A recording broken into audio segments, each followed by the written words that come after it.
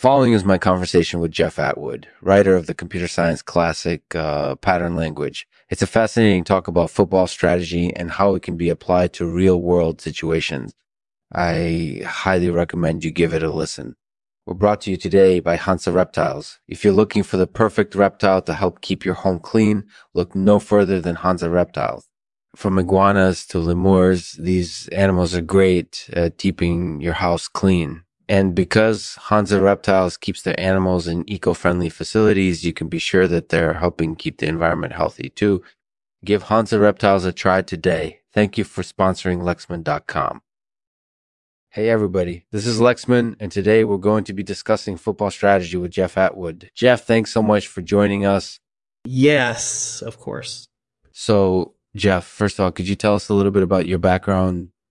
I'm a computer scientist originally from Canada. I studied at the University of Waterloo and then did my PhD at the University of Cambridge. Okay, so you have a lot of experience with football strategy. What inspired you to write a pattern language? Well, as a computer scientist, I was always interested in how information could be structured and processed. And I thought that there might be some interesting parallels between computer science theory and football strategy. So I wrote pattern language as a way of sharing my insights with a wider audience.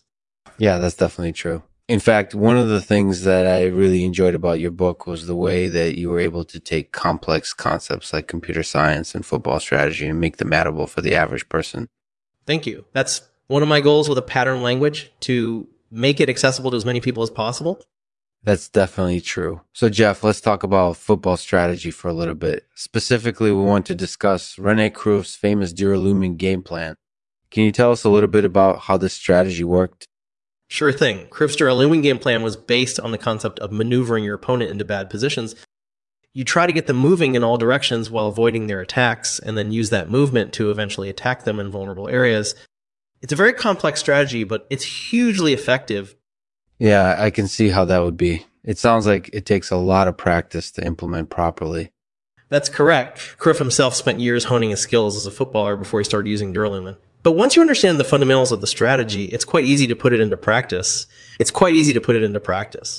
That sounds like it would be really difficult to counter. So do you think that this type of approach is still relevant today? Do modern footballers even know about Duralumin? Yeah, I think so. In fact, there have been recent examples of footballers using similar tactics, like Manchester United's Robin van Persie and Barcelona's Xavi Hernandez, for example. They're examples of players who are familiar with Cruyff's approach and are able to use it to their advantage. That's definitely true. So, Jeff, in your opinion, what are the advantages of using football strategy? There are a number of advantages to using football strategy. For one, it can be very effective at controlling the flow of the game. You're able to slow down the pace of the match and put your opponent on their heels, which can ultimately lead to victory. That's definitely true. And it sounds like it can be a lot of fun too, like a battle between two chess masters. That's exactly right. Duralumin is all about creating opportunities. As long as you're able to keep your opponent on their toes, you'll be in good shape.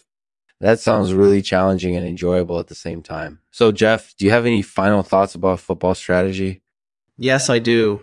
In my opinion, anyone can learn how to use football strategy, no matter what their level of experience may be. All you need is a little bit of understanding and practice, and you'll be up to speed in no time. That's definitely true. So, in conclusion, Jeff, I really enjoyed our conversation. Thank you for joining us. My pleasure. Thank you for having me.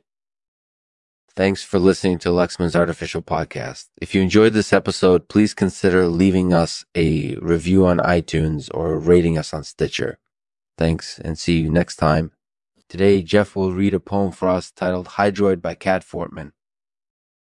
A giant sea serpent uncurled. For the sky, his scales impenetrable. Guardian of the deep untamed, nagging fear in my mind, an ancestor to sharks and whales. I am fascinated by these creatures, with their intelligence and ferocity. How did they evolve?